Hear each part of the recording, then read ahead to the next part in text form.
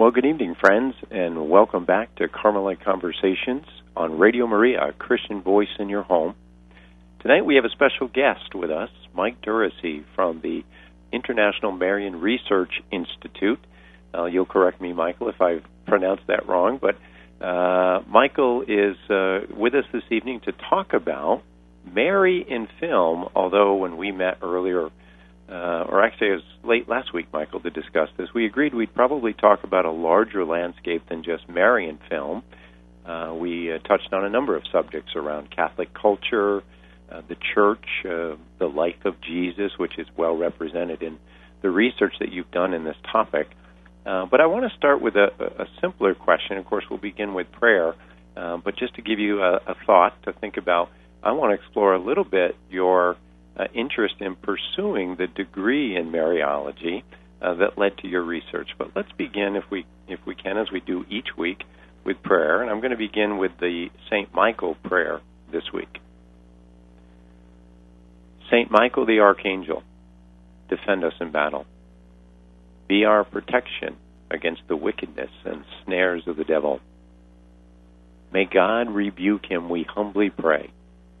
And do thou, O Prince of the heavenly host, by the power of God, cast into hell Satan and all evil spirits who prowl about this world seeking the ruin of souls. Amen. Now, I start with that prayer, Michael, because one, I believe, as we discussed last week, that our culture is somewhat under attack. And film is simply one of those mediums where we can see both the good and the bad. And you took a considerable amount of time in pursuit of your sacred degree in sacred theology, a licentiate in sacred theology, studying this particular medium. I'm interested what drew you into that particular field of study. Well, from the time I was young, I guess I would always say that I was something of a film buff. In fact, on my first job, I happened to run into another fellow. He came from California, and he was something of a film buff, so I think we helped encourage each other in our interest in film, and so we would watch foreign films and classic films and things like that, beyond just the normal fare you'd see on a weekend at the local theaters. So I had an interest in film a lot longer than I had an interest in religious film or Marian film. And in fact, my interest in Mary didn't start real early. I grew up in a Catholic family. I thought my parents are very good Catholics. The whole family became good practicing Catholics, and I was raised in that environment and picked it up. But it wasn't until after I got out of college, I was on my first job, that the parish priest was finally able to talk me into saying the rosary on a regular basis. And once I picked that up, once I started as a habit, it changed my whole life. And I developed a strong devotion to the Virgin Mary, and it led me to the Marian Research Institute. And once I was there, I had to pick a specialty. It turned out they'd already done some background research in the topic of Marian film. The fellow who directed my thesis had actually given a talk on Marian film at an International Mariological Congress. So I actually kind of followed in line and picked it up from there. And I know something about your studies for the benefit of our audience members who may or may not know. The licentiate in sacred theology is not an insignificant undertaking. Tell us a little bit about your study and the program that you went through before we get into the films specifically. Okay, well, the program I went through is called the International Marian Research Institute, and it is a postgraduate program at a pontifical institute that offers the Catholic theological degrees. So a person gets a degree in Catholic theology at the postgraduate level. The two degrees that they offer are the STL, which stands for Sacred Theology Licentiate, and the Sacred Theology Doctorate, the STD, which is the terminal degree. It's sort of like a PhD at that point. Right. The STL is a postgraduate degree, so in that extent it's sort of like a PhD too, but it's not the terminal degree. Before one starts preparing for that, one has to have a certain background, and I actually received my MA, my Master of Arts in Religious Studies, at the University of Dayton, And we're kind of fortunate that the University of Dayton offers a Marian concentration to get the MA in Religious Studies. There are a number of other concentrations you could get, but that's one that they offer, and you can actually get your feet wet taking several of the courses at the Institute before one goes on. Yeah, I confess, as you well know, because we've had the discussion, I've looked very closely at that particular program, and I do find it intriguing. I also find it a little daunting, to be honest with you, so I have great respect for what you've accomplished, and I want to draw on that wisdom here on this program. Of course, we're in the month of May, the month of our Blessed Mother. What a special time to be having a discussion about the role of Mary in film, and as I say, in a larger context, culture, our culture, the culture of entertainment we want to discuss, and where the church has played out in that. I want to begin with one of the films that you identified in the paper that I had the great pleasure to read, and that's Cecil B. DeMille's The King of Kings. You say later in the paper you think this is the finest representation in the silent film era of the Catholic theme, or at least a religious theme. Tell us a little bit about why you come to that conclusion. Well, I still stand by what I said about that film, and actually people may not realize it now, but saying that this is probably the best of all the films made in the silent era on the life of Christ is saying quite a bit. I mean, we're probably talking about over 100 films made all over the world during that first 30 years of the birth of cinema. And it actually developed as an independent, important genre, you know, like the action film is now, or a historical fiction, or the war picture. These are important genres now, or at different times in film history. And the Bible film and the film of the life of Christ was a very important genre in those early days for maybe that first 30 years. And so they were made all over the world, and I'm sure there's over 100 of them altogether. And I would say this stands out as the best of the lot. I could say that for a number of reasons. One, it comes at the very end of the period when the audio technology for sound in the theaters had already been developed. So, you know, the silent era is really at its peak. It's ripe now, and then the industry is going to move on in another direction. Right. But this is kind of the crest of the silent film period. You're also dealing with a very important director who had done other things besides religious films, although I think he's better known for the two religious epics he did, King of Kings, which was a silent film in the early days, right. And then in the 50s, the Ten Commandments. Right. So we're talking about Cecil B. DeMille.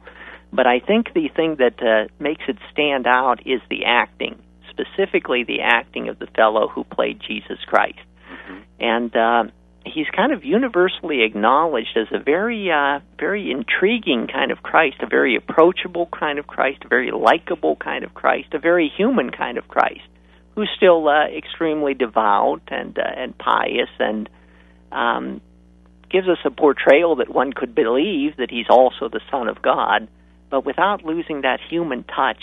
And that's something that gets lost in a lot of films that present Jesus, that he's really very detached and a very pious and unapproachable. Unapproachable is the word I was right. looking for. Yeah.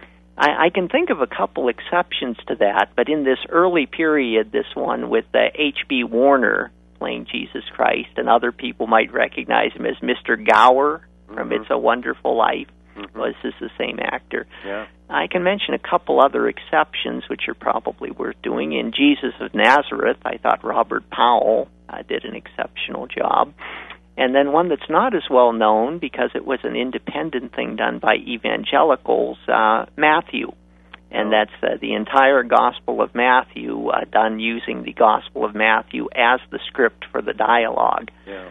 I do want to touch on one subject quickly that we discussed, and we'll come back to it, I think, a little later in our discussion, and that was the imposition of the Hays Production Code in, I think, 1934, if I have that correct.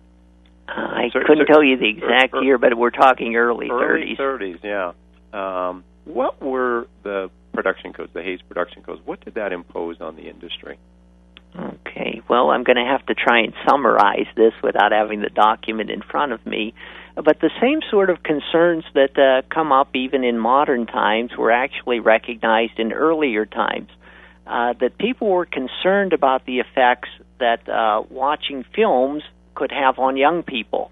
Okay, there was a lot of violence. In fact, there were a lot of crime dramas that were coming on in the 20s, and there were some studies that showed that they could have a bad influence on young people.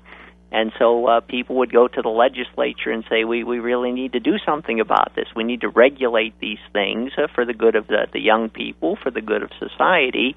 And so it got to a point where the government was pressing the industry for some reforms, and they came to a compromise where the movie industry agreed to pretty much police itself.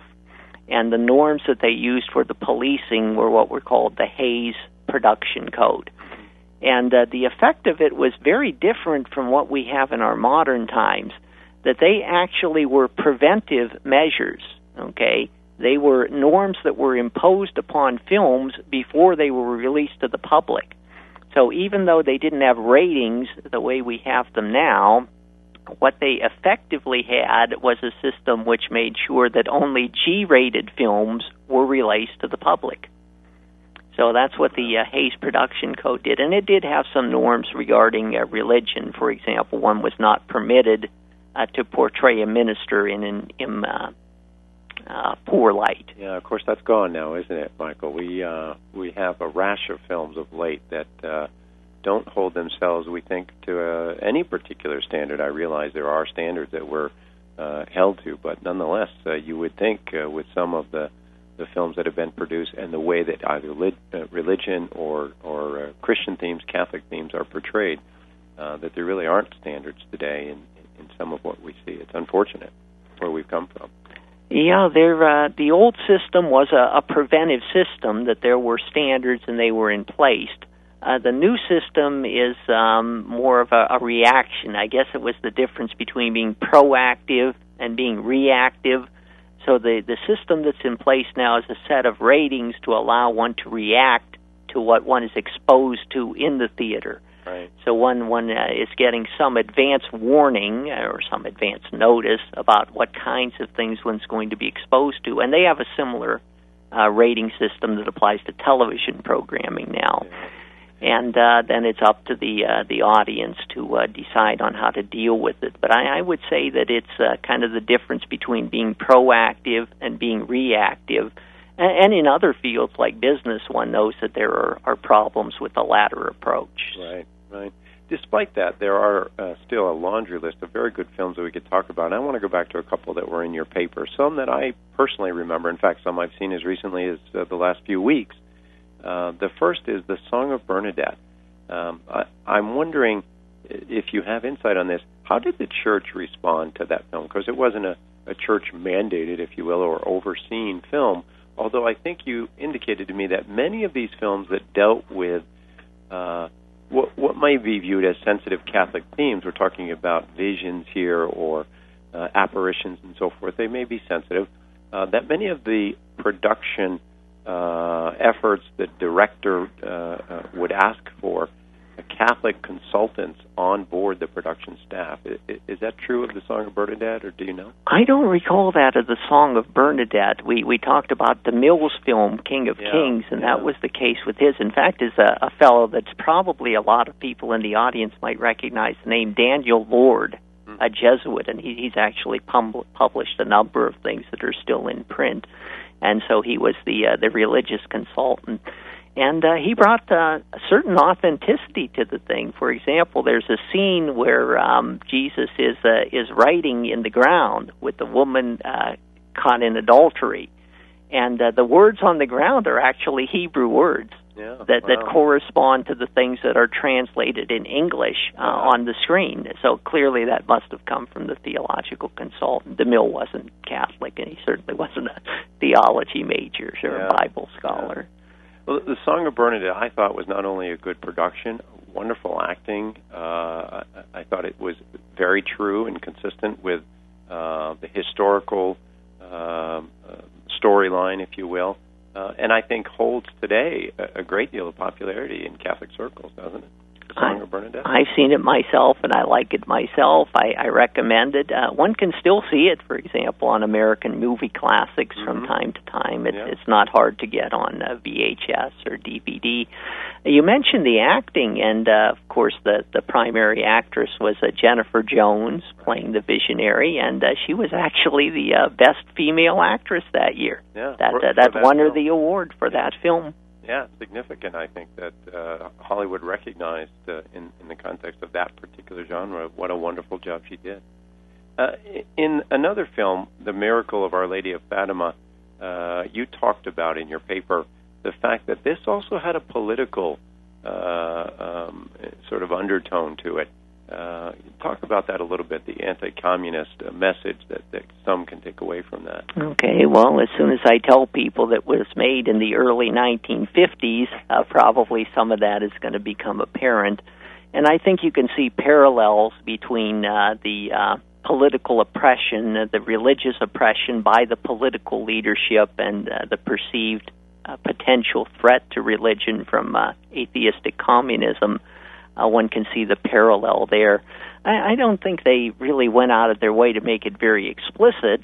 I mean, actually the people that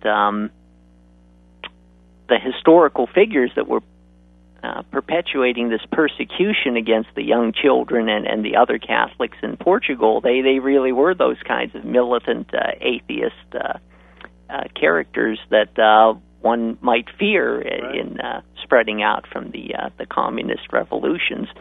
But I wouldn't say the movie really went out of its way to present that. But I think in the 1950s, with the Red Scare, as we talk about, and the hearings in Congress at the time, that people would have picked up on the parallels pretty easily. Yeah. There are a couple other films that go together. One you shared with me, one I had seen myself before, the Therese of Lisieux films. The more recent one, which came out just a few years ago, I have had the advantage of seeing that, and I can share with you that some observations about the film, though it portrayed a very wonderful image and message about Therese, there was some of that dynamic that we talked about earlier, almost portraying her as unapproachable. She's so pious, she's so holy. In fact, her entire family, so much in that Catholic vein and living out their devotions, that it almost seemed unapproachable. I remember a friend of mine saying, "Well, if that's what we're aspiring to, I'm already out of the game. My family doesn't live that way." And so I know there was some reaction to that. I watched the film that you shared with me, the old black and white, and I don't know the year. You can maybe remind me. I think it was 1959. Okay, 59. And I have to say I liked that film better. Now, you indicated it was a French film, and of course with subtitles, but nonetheless, I'm sorry, it was dubbed. It was the other film you loaned me that was subtitled. But what I liked about it was they portrayed the pious nature of Therese, but they also showed her very human side, the weakness, the response to her father in this Christmas, where he says, "Well, thankfully we won't have to put the gifts in the shoe next year. She'll have grown past that." And her very emotional reaction to it. In addition, once she's in the convent, she demonstrates both this humility, but nonetheless a great interior strength in defense of so many challenges from the Mother Superior about the way that she's conducting herself. She doesn't attempt to defend herself, but she does, quote the gospel many times in terms of what her responsibility is to live up to expectations with regard to her expressed desire to pursue sainthood. I thought that was a wonderful image for that movie. Well, I think you really picked up on one of the central themes of that particular film. It is a French film, came out in 1959, I believe, and it goes by the title of The Miracle of Sainte Therese. But I think that theme of trying to battle between the humility that's needed to become a saint and the lofty aspirations of sainthood that really can predispose one to a certain kind of dangerous pride, that's a central theme in the film. And I think it helps us understand the kind of rigid discipline that is imposed on her in the course of that film. I think maybe to a modern audience that isn't used to that kind of discipline from its leadership, being imposed from its leadership, that would really jump out at people. And they would say, people really acted like that then? And, well, yes, they did, and people understood what the point was. I mean, actually, it still happens now, like with professional sports teams, where the coach wants to get the best result and has to impose some discipline in order to get it. Right. But I think for an audience now, they wouldn't. They would be rather stunned to see the discipline imposed on Therese. But I think it dovetails with that major theme of how it's trying to help her develop without cultivating an unhealthy kind of pride. Right.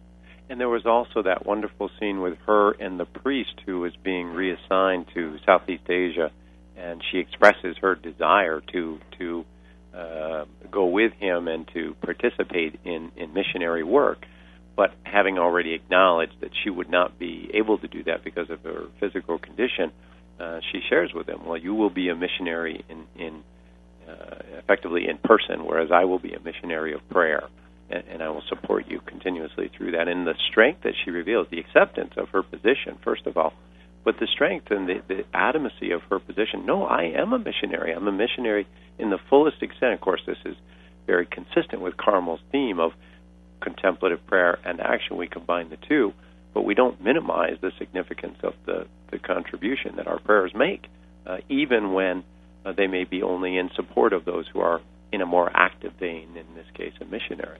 I found that particular scene quite moving myself. And just by coincidence, within this past week, I received something in the mail from the Bishop of Alaska. And they were just asking for contributions to support the diocese. But they made a point of saying that St. Therese de Lisieux was the patron of the Alaskan missions. Yeah. And I think that makes the point. I mean, she never left anywhere. She hardly left her sickbed. And in fact, if we've both seen that film, it's very moving, the fact that she has great difficulty just moving around the convent, just getting up and down the stairs. Right. And it's very moving to watch that on the film. And, of course, in the end, she's confined to a wheelchair, not able to move. But the church recognizes that she was a missionary, that she was a successful missionary. Yeah, and a powerful message, this one of her physical incapacity later in the film. Of course, she's a young person, so it must have been particularly challenging for her to have to sustain that trial and her inability to perhaps go do the things she really wanted to do, but accepting God's will and fulfilling her role and doing so in a masterful way, to the point where, of course, today we recognize her for the doctor of the church that she is and the wonderful message she has in her little way. You know, when we come back from the break, I want to talk just briefly about a recent series of films. It was, I believe, an 8-film series on Teresa of Avila, which I am familiar with. And I think you indicated you hadn't seen it yet, but I thought it was terrific. And then I want to go back to some of the Italian directors and cover some of the films that they have produced for us over the years and some of the messages that are hidden in those films as well. I want to remind you, you're listening to Carmelite Conversations on Radio Maria, a Christian voice in your home. Our guest this evening is Michael Duricy, and we're talking about Mary in film. Please join us when we come back from the break.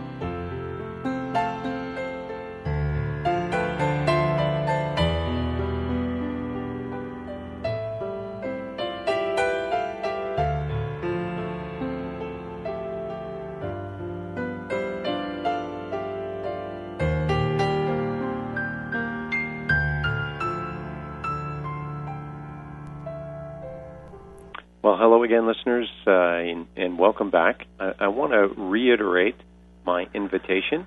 Well, Michael, before we broke, we were talking about and again, I'm going from memory, but I think it was an 8-film series on Teresa of Avila, which I had the opportunity to view this past year, and I thought it was wonderful.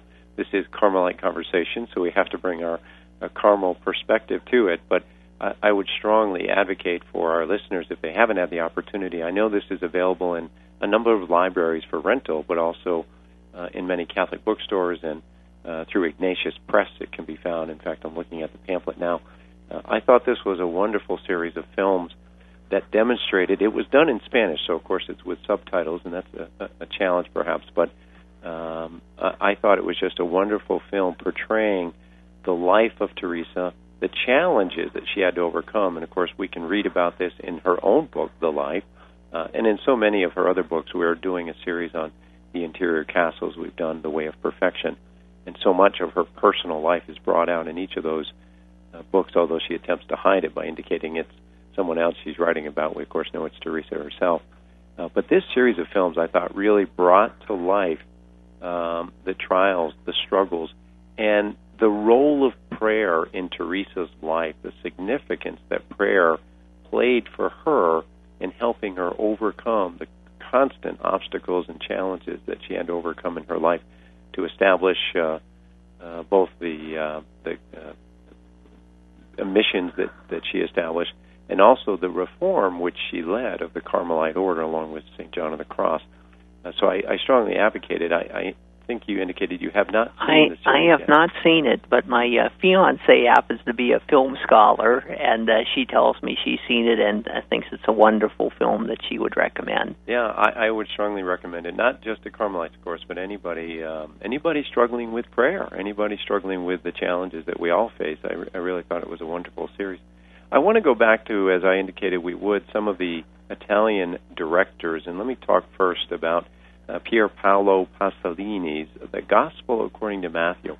What I thought was interesting in your paper, and then I'm going to pick up on it again in the next film we discuss, specifically the role of the Blessed Mother, and a particular scene in that film that Pasolini handles, and that's the question uttered by Jesus, who is my mother? How does the character of Mary respond to that particular question? Okay, well, this is a pretty important gospel text.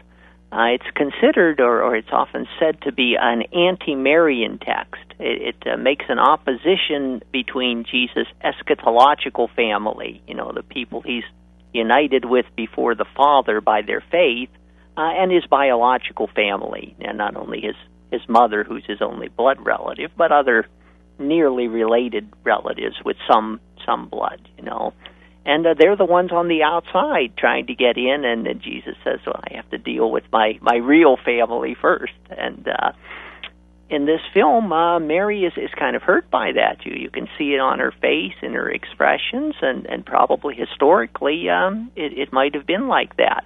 But as Pasolini lets the film go on, and Jesus is explaining how what's really important is doing the will of the Father, well, a light comes on for Mary, and she says, yes, I agree with this too. I'm with you. I understand what you're trying to teach me too, trying to teach us all and trying to teach me. And this is portrayed just in her facial reaction, or does she actually utter the words? No, words. It's all just in her reaction. And of course, that's the power of film, isn't it? That the spoken word or the written word can't always convey in the same way this idea. I'm always struck by a particularly favorite film of mine, Casablanca. There are some religious themes I know, and I'm sure you could school me on them in greater detail, but I'm always struck by the scene where Bogart walks back into the bar and sees Ingrid Bergman for the first time, realizes she's in town, and the look on his face is remarkable, and it takes a great actor to portray that, something that no written word could have done, as much as I appreciate the written word. And in this case, I think you're indicating this is the only way this message could have been conveyed. Mary's consent, Mary's acceptance, Mary's willingness, or acknowledgement, portrayed in film, that, yes, you're the Savior, you're the Messiah, you may be my son, but I consent to my position, if you will, my role in salvation history, and all of that portrayed through these visual images as opposed to the spoken word. Well, I interpreted the scene for you with words, and of course people don't have the benefit of seeing the scene while we're describing it, but it does speak for itself, and I don't think that I'm making a mistake in the way I interpret it, even though there are no words. I think if other people see it, they're going to understand what's being said there. Yeah. And I think that's part of what makes him an excellent director. He had an excellent reputation besides this film. Yeah. The next film, you had mentioned it actually earlier, and I want to move on to it, and that's Zeffirelli's Jesus of Nazareth. Of course, many of our listeners, I'm sure, are familiar with this film. When it came out, it was remarkably popular. Of course, it was also a miniseries. I remember watching it as a young person. And what I want to key on, at least initially, keeping with the theme of Mary, is that same scene. Though Zeffirelli handles this a little different. Here, and I won't steal your thunder, but Zeffirelli allows Mary to take the lead in communicating that message in his film, Jesus of Nazareth. How does he do that? Well, you're right. There really is a contrast between the way it's handled in Pasolini's film, that Mary actually has to learn this theme from Jesus, that doing the will of the Father comes first, comes before family, comes before everything else. And you actually see her in the process of learning this, kind of the hard way. But in Zeffirelli's film, Mary is the one who makes that statement about, the family of Jesus is really the people that do what the Father wants. So she already knows it at this point. She's able to present it like an evangelist to other people. She doesn't have to learn it. And I think that's part of the Catholic position. Maybe the first one is more of a Protestant kind of way of looking at Mary. As I said, that's presented as what's called an anti-Marian text by some Protestants. But in Zeffirelli's film, by the special graces she had, knowing about how she would have Jesus, spending all that time with him early on, hearing his teaching for many years, even before the rest of the world did, she already knew it. She was already on the same page. And that's a Catholic position, and Zeffirelli was a Catholic, and he's trying to present a film from the Catholic perspective. Yeah. And we talked a little bit, we don't need to go into it here, but we talked about the individual flaws of both these directors in their personal lives and so forth. Of course, not unique in the industry that they're in. We don't need to dwell on it, but I will want to pick up on it again later when we get to a more recent film again, Mel Gibson's film, which I also think was a wonderful film, but its message, of course, now is more challenged by some of the recent revelations regarding the director. But let's come back to that. I want to stay with Zeffirelli's film for a moment because he deals with another issue, actually a couple, but let me deal with this first one, and that is Jesus' birth and Mary's struggle with Jesus' birth. This is a somewhat dynamic question in the church today. I don't know that it draws a lot of attention, but I've certainly had discussions around the degree to which Mary, without sin, may have struggled through the birthing process. And Zeffirelli offers his own perspective on that. Whether he's, in fact, trying to send a message, we don't know necessarily, but he clearly takes a position by virtue of the way he presents that particular scene.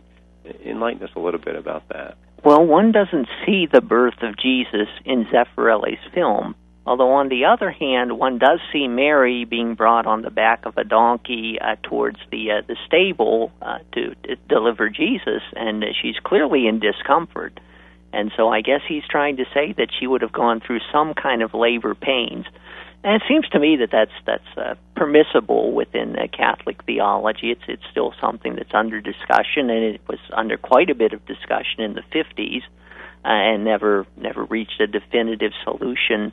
But I do think that there's two issues involved, and I do have a Mariology degree, and one of them is the one that you mentioned, speaking about the increase in labor pains as a consequence of the fall of man. I mean, there were other consequences of the fall of man. Hard labor, for example, in the fields is a consequence of the fall of man, according to the Bible. But in the Old Testament, it actually says, I'm not a Bible scholar, but Bible scholars have told me, it says that the pains of labor will increase, which sort of implies that there would have been some sort of pains of labor involved, even apart from the fall of man. The other thing, I think, is not something about Mary or about labor or about the fall, but it has to do with Jesus himself. And we do want to be clear that while we're talking about a divine person, we're talking about a divine person who becomes fully human, which means that he has a human body made up of material substance. And so we don't want to present his humanity in some kind of an illusory way, suggesting that it wouldn't have any interaction with Mary's material substance. I mean, if it was a human body with material substance, it seems that it must have in some way. So I just want to say that we don't want to undercut the humanity of Jesus when we're talking about the special graced nature of the birth. Right.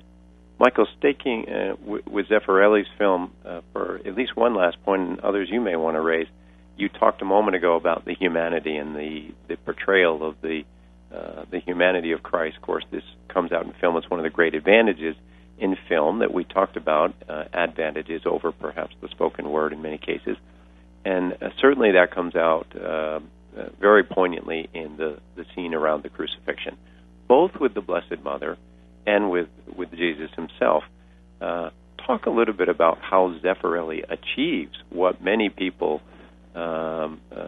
indicated was a remarkable accomplishment in how he portrayed the crucifixion without going over the top, which of course Hollywood is like to do on occasion, but nonetheless portraying the genuine suffering that our Lord endured and the trial that our Blessed Mother had to go through at the same time and witnessing that. Well, I would agree with you. He did not go over the top. That as far as showing the details of the Passion, the crucifixion, he's really extremely restrained. That all the blood and the violence and the agony, those in reality would have been much more pronounced than what was shown on the screen. Although on the other hand, I actually saw this film when it first came out, and they showed it at my high school. It was a Catholic high school, John F. Kennedy. It came out right after the president was killed, so they named it for him, but it was originally supposed to be Immaculate Conception High School. But it was a Catholic high school, and they showed this film the first year it came out. They showed it to the entire class. And I remember watching the crucifixion and just thinking that it must have been like this in reality. One of the techniques that I've noticed since is that there were a lot of use of facial close-ups, especially on Jesus, but also on Mary and the other people present there. But I think the close-ups on the face of Jesus were extremely moving. The way that he communicated some things with Mary are kind of interesting. At the very end, she's almost in hysterics, and you actually see that in some other films. For example, one that came out of Italy around the year 2000, that Mary is in hysterics by the cross. Yeah. Excuse me, gentlemen. You have a caller, Mary Ellen, on the line. Hi, Mary Ellen. How are you? Hi, how are you? Good. Where are you calling from? I'm calling from Virginia Beach. Well, hello. What can we respond to for you this evening? Well, I was calling about the conversation has been so much fun to listen to because I loved the religious films, and actually, Jesus of Nazareth is my all-time favorite one. I found Robert Powell's portrayal of Jesus as such a compassionate and approachable type of Christ figure. But I also loved Olivia Hussey's portrayal of Mary. I really did, and especially at the scene when you talked about when Jesus is taken down from the cross, I could really understand that anguish, mother anguish. But in relationship to the birth, in talking about her being discomfort and whether she really had labor pains, even if she didn't have labor pains, I think she would have had some discomfort as a human being from the pressure from the pregnancy, and would have had to have some idea that it was time. So I think there would have been some type of discomfort to let her know that the time was near. Yeah. That seems to be the even in Scripture that, like the time was near. Yeah, I tend to agree with you, and of course I defer to Michael. Michael has the degree in Mariology, but most especially, aside from what appears to be a fair amount of evidence, I think the point you raised, Michael, about the humanity, the association of Mary with all mothers, right, and mothers who've obviously gone through the experience, their association with the Blessed Mother would somehow be, I don't want to say diminished, but perhaps confused if we believe that Mary, in fact, experienced nothing by way of the discomfort that is normal to the birthing process. Well, one thing I recall coming across in my studies was something that some Orthodox theologians had speculated about Jesus. Apparently, it's pretty much a dogma for those people, and they don't believe that he had a naturally incorrupt humanity. Okay, he could catch colds and things like that. And so if one is going to say those kinds of things about Jesus, then certainly they could carry over into Mary or other saints who received even less of a fullness of grace than Jesus as God become man. Yeah. So, Mary Ellen, this would be your favorite all-time, I'm going to say, a Christian film, because it wouldn't necessarily limit it to Catholic, but would this be your favorite, Jesus of Nazareth? Yes, it is. It really is. Yeah. I have to say it is mine, too. I watch it at least once every couple of years. I'll take it out and re-review. And there are always things you miss, or you're reminded of, oh, yes, I remember that years ago, but I hadn't caught that particular scene as the... And actually, you mentioned my favorite film on Therese, which was the 1959 one of The Miracle of Therese.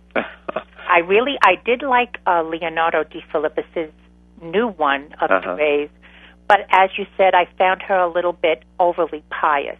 Yeah. And not approachable. Yeah, exactly. Well, that was my... Did you see his rendition of John of the Cross? I did, and I think that's wonderful. I thought was superb. Yes, I agree with you. I thought that was wonderful. In fact, we have it sitting on the table between us here this evening, but I agree. I thought that was wonderful, and I have that in my library. And another one, because as a Carmelite, I will bring that one out occasionally, and I think it does a wonderful job. He did a masterful job of portraying, of course, the different characters, the lead actor. And, yes. Did you have and I'm looking forward to seeing the new one on Edith Stein. Yes. I haven't seen that yet. Has the professor seen that one? I haven't. Are you talking about the Seventh Chamber? No. It's the it just came out recently, and the one who plays Edith Stein is the same actress. Yeah, Maya Morgan. Mary in Mel Gibson. I haven't seen it, but I saw it is available now from Ignatius Press. Mm-hmm. So I'm looking forward to seeing that one also. Well, Mary Ellen, we're going to have Michael back when that does come out, and he's had a chance to see it, and we'll have you back to offer your opinion on it as well. We want to thank you very much for calling this evening and sharing your perspective. Thank you for having such a wonderful shows, and I've been passing the news around to have people try to at least listen over the Internet or whatever, because it really has been wonderful, these shows. Thank you. We appreciate that feedback, and we appreciate your calling in. All right, thank you, and God bless. God bless. Bye-bye. Well, I want to move to a theme that we picked on just a moment ago, but in the interest of time, I don't want to move off too quickly without touching on this, and that is Mel Gibson's film. Now, Zeffirelli's, I think we agree, a wonderful film.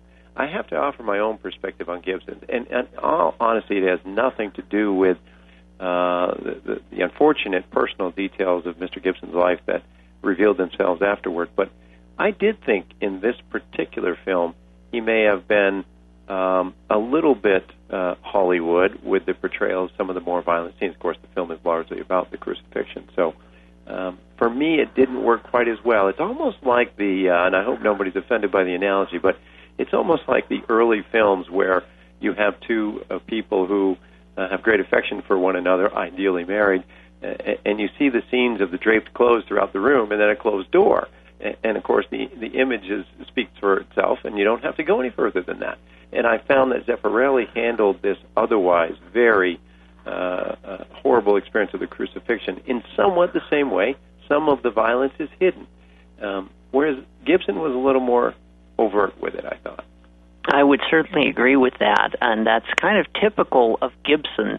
Actually, when you study film, they have something that they call the auteur theory, and that's scholars, critics try to look for techniques that are kind of typical of a director, that is a way he makes his stamp on any film that he makes. And for Gibson, this over-the-top kind of graphic violence is a part of his the films he's directed. I actually kind of use the phrase torture porn, and that's something you also hear in cheap horror movies too. And I would say he certainly does things better than the grade B horror movies, but he kind of drags even his better films down to that level with this excessive violence.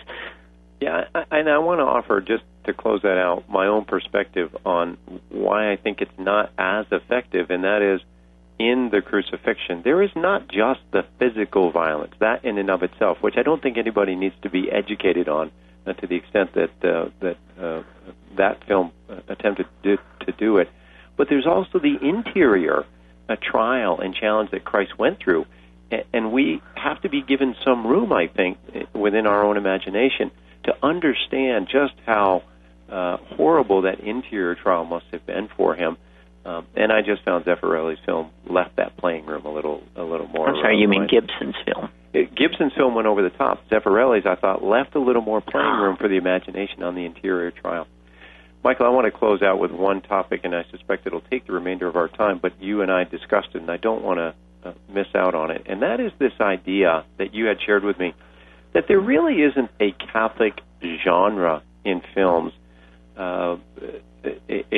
In music, for example, in literature, as we discussed, there is a deliberate and identifiable portfolio of Catholic literature, music, art. That's not necessarily true in films, is it? I would have to agree with that, and I would have to say I sadly have to agree with that. I think maybe part of the reason goes back to what you said early on about the film business being entertainment. And these other things we're talking about were always considered art. You know, sculpture and painting and music were always considered art. But film was considered the seventh art. Yeah. And it really should be an artistic medium. And I think that's the problem, that if people just limit it to, cheap entertainment, something to spend time with at night or on a weekend, that it really loses that. And if it's elevated to the point at which it can portray the human condition and grace and God's work in salvation and the Bible stories, right, that at that point it becomes something much more important and something much more valuable. I do have to agree. I don't think that Catholics have come forward in this regard. Even Catholics who have done some things, like Zeffirelli, he was Catholic and he wanted to present Catholic things. And mostly he worked in the opera, but he did do a couple of films that had religious themes, one about St. Francis, and then, of course, this great film, Jesus of Nazareth. But he didn't make a point of it, and other people the same way. And even as far as organizations go, there are some, Family Theater with Father Peyton. They're not as prominent as they used to be. Lux Vita in Italy now. There are pockets here and there, but very little that's comprehensive and that's influential. And to me, I think this is Jesus speaking to us now. I would like someone to do this. Yeah, well, I'm going to present that challenge to our audience, either for the members themselves, our listening audience, or perhaps relatives who may be involved in more artistic endeavors, or for their children who may be thinking about cinema as a career. I think you're right that we ought to lay out that challenge. Of course, Pope John Paul II did in his letter to artists. He laid out the challenge for Catholic artists to recapture the culture and to present the message. As I had shared with you in literature, writers who I've read and their thinking about their artistic responsibilities was never to preach. It was never to let the medium be exclusively the message. In other words, they are not apologetics through literature or through film, but using the medium to communicate the breadth and the beauty and the The interior aspect that I raised a moment ago of the Catholic faith, I think, is a great challenge to our listeners. So those who may be thinking about script writing or going off to Hollywood to study the art of film, it's a great challenge to lay before us that we think about what is the role of the church in film, and ought there not to be a genre around Catholic film? Well, with that challenge, I'd like to close this in prayer, and again, I'll defer to our Blessed Mother and ask her intercession for this most important challenge that we've laid before ourselves regarding a role for Catholic film. O most blessed flower of Mount Carmel, fruitful vine, splendor of heaven, blessed Mother of the Son of God, Immaculate Virgin, assist us in this our necessity. O Star of the Sea, help us and show us herein that you are our Mother. O Holy Mary, Mother of God, Queen of heaven and earth, we humbly beseech you from the bottom of our heart to help us in this our necessity. There are none that can withstand your power. Show herein that you are our Mother, O Mary, conceived without sin. Pray for us who have recourse to thee. Sweet Mother, we place this cause in your hands. Well, I want to thank our listeners and invite you to join us again next week when Francis Harry and I will pick up again on St. Teresa of Avila's interior castles. And until then, God bless.